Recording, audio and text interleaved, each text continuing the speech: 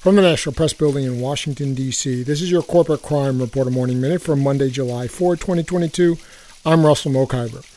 Congresswoman Carolyn Maloney, the chair of the Committee on Oversight and Reform, sent letters last week to portable generator manufacturers requesting information regarding the dangers posed by portable generators and whether the manufacturers are taking sufficient steps to mitigate potentially deadly carbon monoxide emissions from their products.